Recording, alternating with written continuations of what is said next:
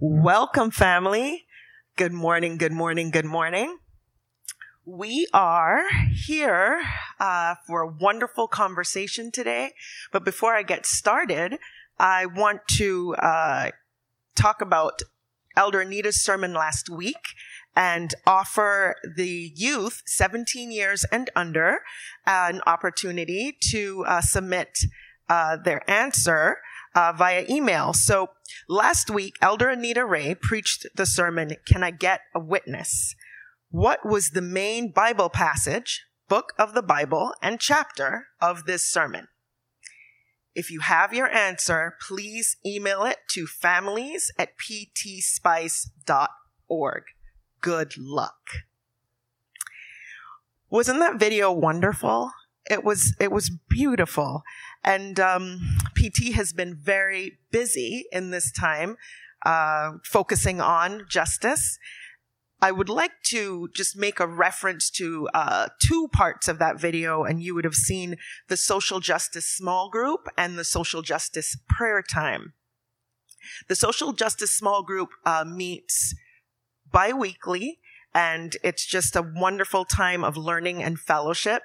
My husband, Clint, and I started that small group just under a year ago. And it is very, very fulfilling. And we get to gather and talk about justice and things related to justice in all spheres. On Tuesdays, we have social justice prayer time. And that is at 1 p.m. Tuesdays are typically a day of consecration for our church. And so we gather on Tuesdays for 30 minutes for empowering and uplifting prayer. So if you would like to join either of those, please go to the PT website at ptspice.org, and please feel free to join us in these times as we focus on justice, because justice is indeed an imperative part of our faith. As God is a just and loving God, so too are we called to do justice and to live in love. Every time we use our voices and our influence to combat injustice, when we stand up for civil and human rights, when we speak out against economic exploitation, or fight for children affected by malnutrition or education or health disparities, we are standing for God's vision of the eternal kingdom. The Bible says, "Thy will be done on earth as it is in heaven." And so we have a mandate to love and to live justly on earth. In Isaiah, in the Old Testament, the mandate says, "Wash and make yourselves clean. Take your evil deeds out of my sight. Stop doing wrong. Learn to do right. Seek justice. Defend the oppressed. Take up the cause of the fatherless. Plead the cause of the widow." And so, in preparation for the conversation today, justice was clearly a theme, but a couple other things too, connection and conversation. And as I thought of justice and connection and conversation, a story in the Bible came to mind. And the story is found in John 4. John 4, I will read from 4 to 10, but it's a longer story. And it's about the Samaritan woman at the well.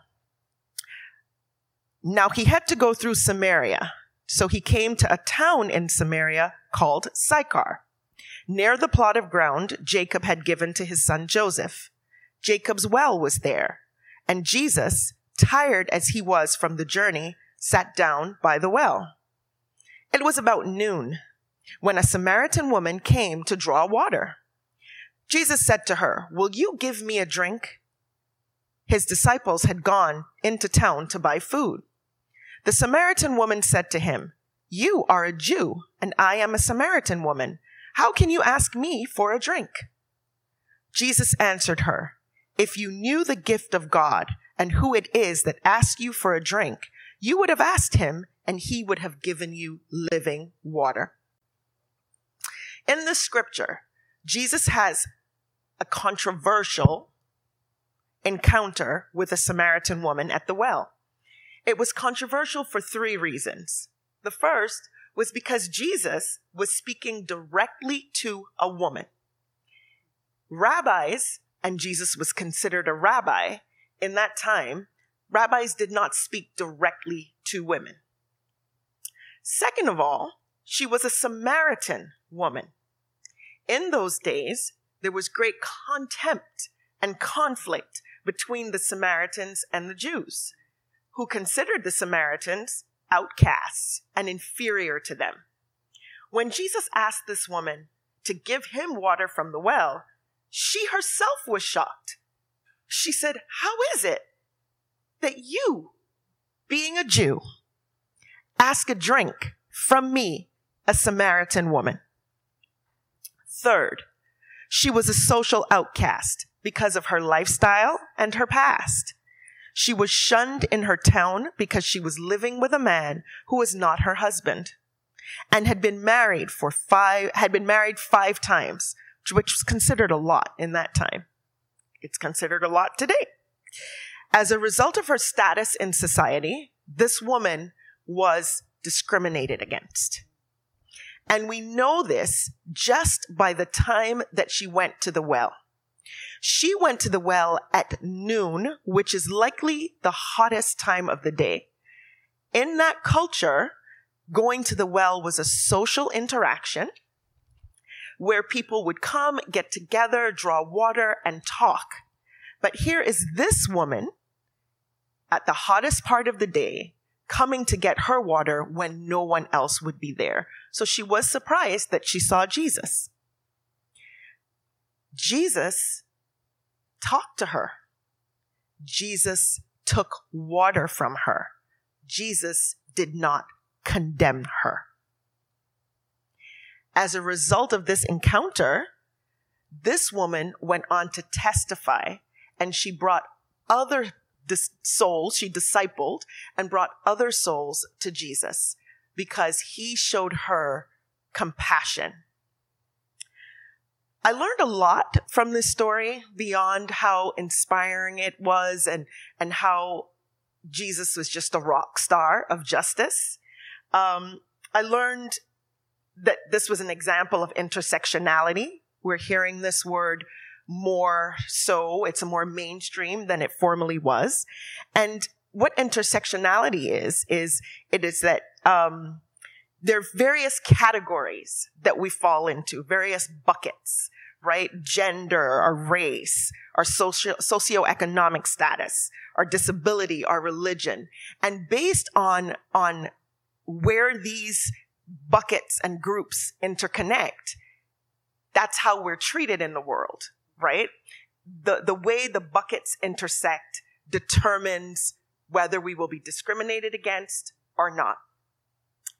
And right now in this season, right, there are so many different buckets that are causing friction, or there's so much, polarity, right? We have Black Lives Matter, which is such an important move. And if someone says Black Lives Matter because it's so important, someone will say, well, no, all lives matter. Or someone will say, well, blue lives matter. And we just aren't able to embrace the intersection. And we want to stay one, we want to stay apart. And this conversation today is one where we are not going to do that.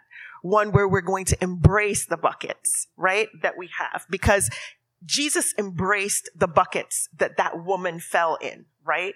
It didn't matter that she was a woman or a Samaritan.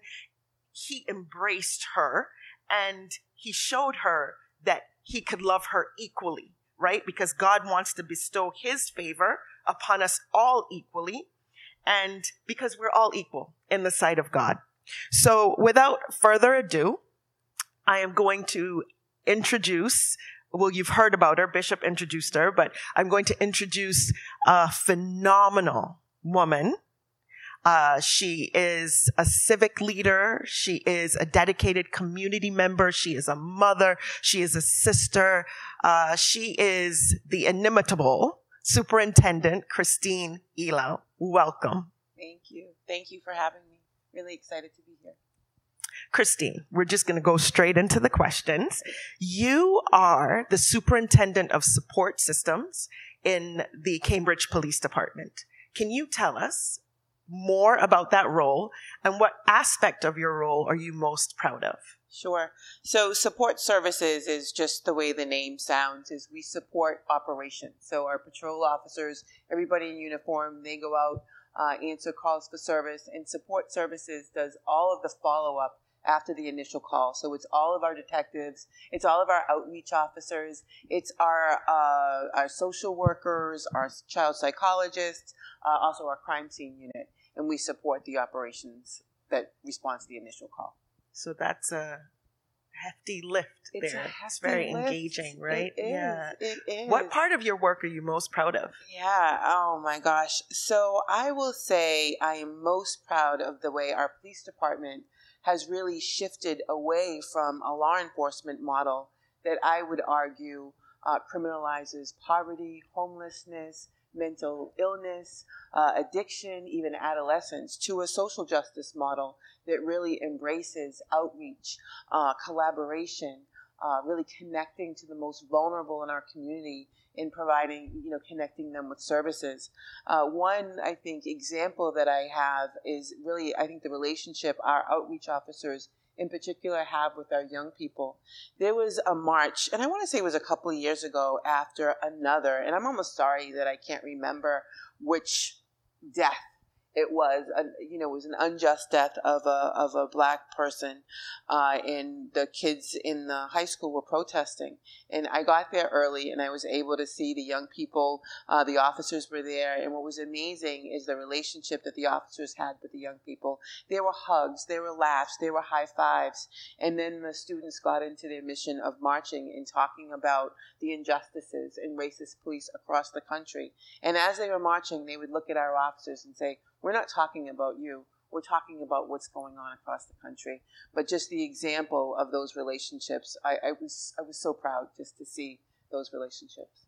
Oh, there's a lot to be proud of there. Yes. In addition to your pride for your work, I know that there is something else that you're extremely proud of. Your twin boys. Yes. I wish I had pictures. I know. I wish we had pictures too. As mothers, we're so proud of our children. I have a daughter, Nia, and I have twin boys also, Adam and Barron. I know they're watching from home, so hello. And there's such a cherished feeling that we have when we think of our children. And we reached out to a group of women, and we asked for some questions, if they could submit some questions. And we got one question from one of our members who is a mother of 3 sons. Yeah. And Sandra Clark asks, "I'm sure that you have had the talk with your sons about what to do if or when they're stopped by the police. What is it that you hope that your sons are able to tell their children about a police encounter?" Yes, thank you for that question. I have had that painful talk with my almost 15-year-old twin boys.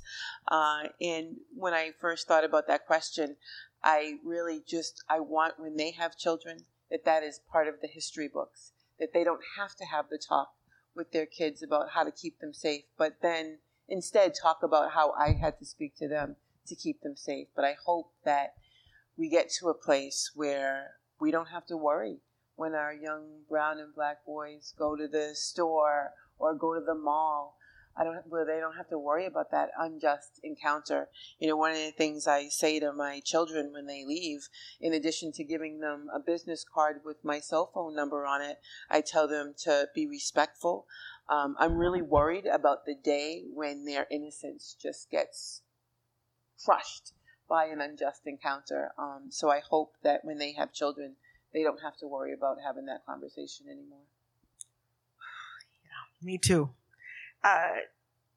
Well, as we think about mothers and we think about you and that conversation and how it just fills our hearts with concern for our children, I think about the mothers who are taking serious action. We have three that come to mind: Sabrina Fulton, mother of Trayvon Martin. Mm. We have Leslie McSpadden, mother of Michael Brown Jr. We have Lucy McBath, Congresswoman Lucy McBath out of Georgia, whose son was killed. All three killed due to police violence. And these mothers said, we're going to do something. We are going to run for political office so that we can influence change systemically, right? We can influence change legally, governmentally. And, so the protests and all of the hashtags, we're seeing this move toward making change and creating change. One of the big things that has come up in these conversations has been defunding the police and using the resources for community development. What do you think about when you hear these, defund the police chants? I can say that I understand. I understand that reform is needed. I think initially when I heard it, I got somewhat defensive, and I wanted to just talk a lot about all the work that we're doing in Cambridge to address systemic racism. But then I really had to sit down, particularly over these last few months, really sit down and acknowledge the pain that people who wear this uniform have caused brown and black communities for generations, and acknowledging that pain and how we need reform. So, and I want to bring it back to the city of Cambridge only because we have been doing so much work for the past decade to build relationships with our most vulnerable and also build relationships with service providers. What I would say is that I understand the shift. There's a need for the shift. And I really want the city of Cambridge and really across the country to make that shift really thoughtfully. I don't want to, as my mom would say, throw the baby out with the bathwater. I think we are doing some really good work in the city of Cambridge. We have really, I think, filled some voids when it comes to how we engage with people who are struggling with homelessness and addiction. And we've really been able to, help people that go into crisis. So I welcome new models. I think the police have to be at the table in a cooperative manner to serve our community the best way possible. So let's look at some different models, and also let's think about some of the things that we're doing that's really good. I think reform is necessary, but I don't know that we need to totally do away with the police as a whole. And that makes sense, right? Yes. And you spoke just now about the Cambridge police and their engagement in the community. I come to church in Cambridge and lived in Cambridge at one point, and I would agree that the relationships, the community engagement is on display. Yes. You can see it, and we as a church as well partner with the Cambridge Police, yes. And we also do a lot of work in the Cambridge community around issues of justice, and have been doing it for several years. PT has been here for a long time. And I want to reiterate that you received our Community Service Award in 2018, so congratulations for that. We have a question from another member of our church, Deirdre Tao, who her question is linked very much to what we were just discussing about community engagement. And her question is, as a civic leader, what holes or voids do you currently see in our community that need to be filled? And how can we as a church partner with you to help fill them? Sure. Yeah. So I think some of the biggest voids that I see are with our population, our young population, 18 to 24, maybe even to 30, people who have graduated from high school and are still unsure about what they want to do with their life. I was one of those teenagers. I grew up in the city of Cambridge. After I graduated from high school, I didn't have a clue. And I wandered around pretty aimlessly for a couple of years. And that's the population that I see that is struggling to find themselves. And, unfortunately, many, get into, crime or just into some things that are not so great. So I'd really love to see what we could do to support the 18 plus population who's just trying to figure out what they want to do with their life next and give them something to hold on to be passionate about, and to grow into their adult life with. So I think that's a huge void that I'd like to see more attention brought to. Got it. I hope, we're taking notes, because this is somewhere that we can also help. So Great question. Thank you, Deirdre. I'm going to transition now to something, that I'm sure many people want to hear about. And that is, you are a woman in a male-dominated profession. Yes. I did some reading on the statistics of women in, I would say, law enforcement, police service. And our country is made up of about 51% women, just over 50, but the 13% are represented in the police, or in policing. And a good portion of that 13% are administrative staff, right? They're staff.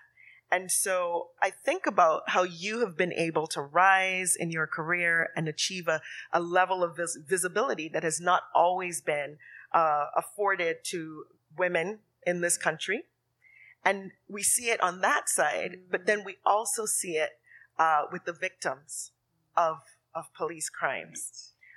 We see that George Floyd and Ahmaud Arbery, as difficult as it was to get those convictions, their killers were convicted. However, when I think of Sandra Bland and Breonna Taylor and Vanessa Guillen, justice has not been served yet. And, I hate to put you on the spot with this question, but why do you think that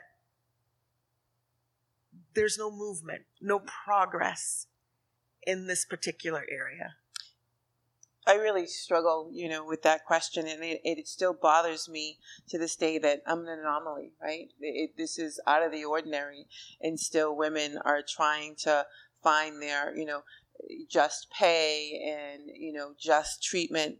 So I don't have a good explanation for why people aren't as angry and outraged. I mean, I am, and I think we need to be angry and outraged at every unjust death, at the injustices. And you spoke about the intersections between, race and gender, and, why is it that women are still struggling for that acknowledgement? I don't know. I think it really is important for me to acknowledge that I have been supported by, other than my mother, most of the people that mentored and supported me were men, and white and black men. So why is it that we're still struggling for justice for, young women of color? That's something that I struggle with every single day. But it also just gives me more just passion and desire to know that we have a lot more work to do. And when I think about the future, when I think about the young people that are out there listening today, the young women, this is an honorable field. I really hope that, that some of you can explore what it would be like to be a police officer. And I think we need to change policing in our society with how we treat women. We need to think about equity and inclusion, and really not just say it, but really mean it and do it. And what does that look like? And I don't want in, 10 years to have a female police leader have that be an anomaly. I'm still waiting for that first female president, right? Yeah. Is this going to happen in our lifetime? So I wish I had a good answer for the injustices between, races and genders, and I don't. But I just know that we have a lot of work to do. And one last question for you. Sure. There are children watching. Yeah. And they might be considering a career in this field. And you just spoke to the young women. And they might say, I don't want to do that. It's fraught with danger, or, they might have different reasons for wanting to do it or not wanting to do it. What would you say to the kids? What does it mean to be a police officer? What would inspire them to consider this as a worthy profession? Sure. For me, policing is about helping people. It is about helping the most vulnerable. When I became a police officer, one of the things I was passionate about was improving communication and relationships in communities of color. And what I would say to young people who are thinking about or not thinking about policing is that this is a service field. This is a field that is about helping people. It is about identifying the most vulnerable in our community and connecting them with the services that they need. So if you are interested at all in reforming the police, I think we need to think about reform, and that's where we're going.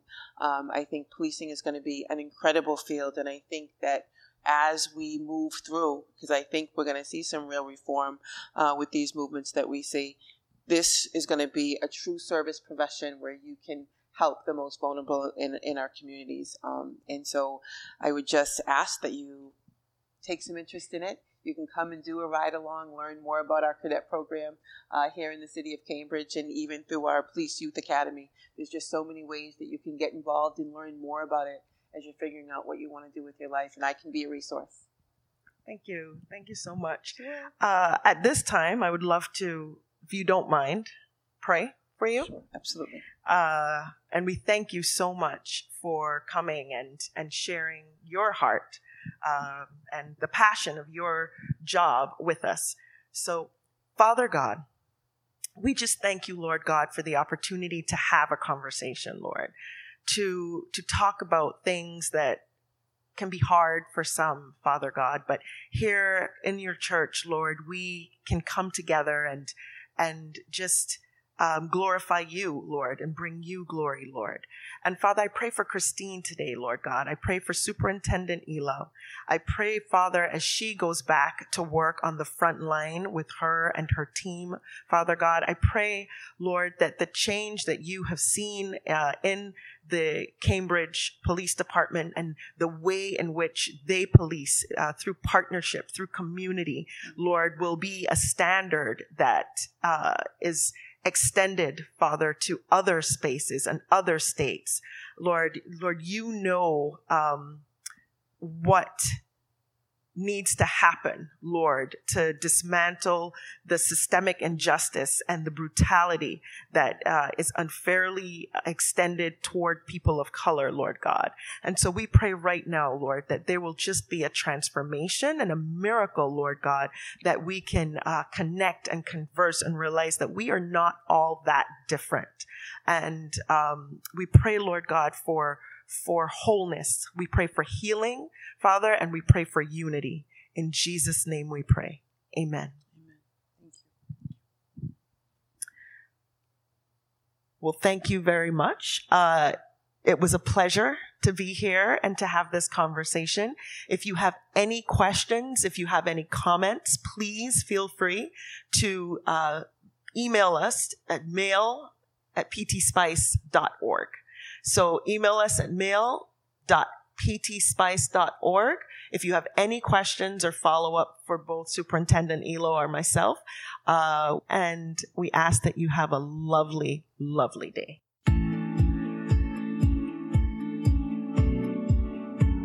Thank you for joining us. We hope that this service was a blessing.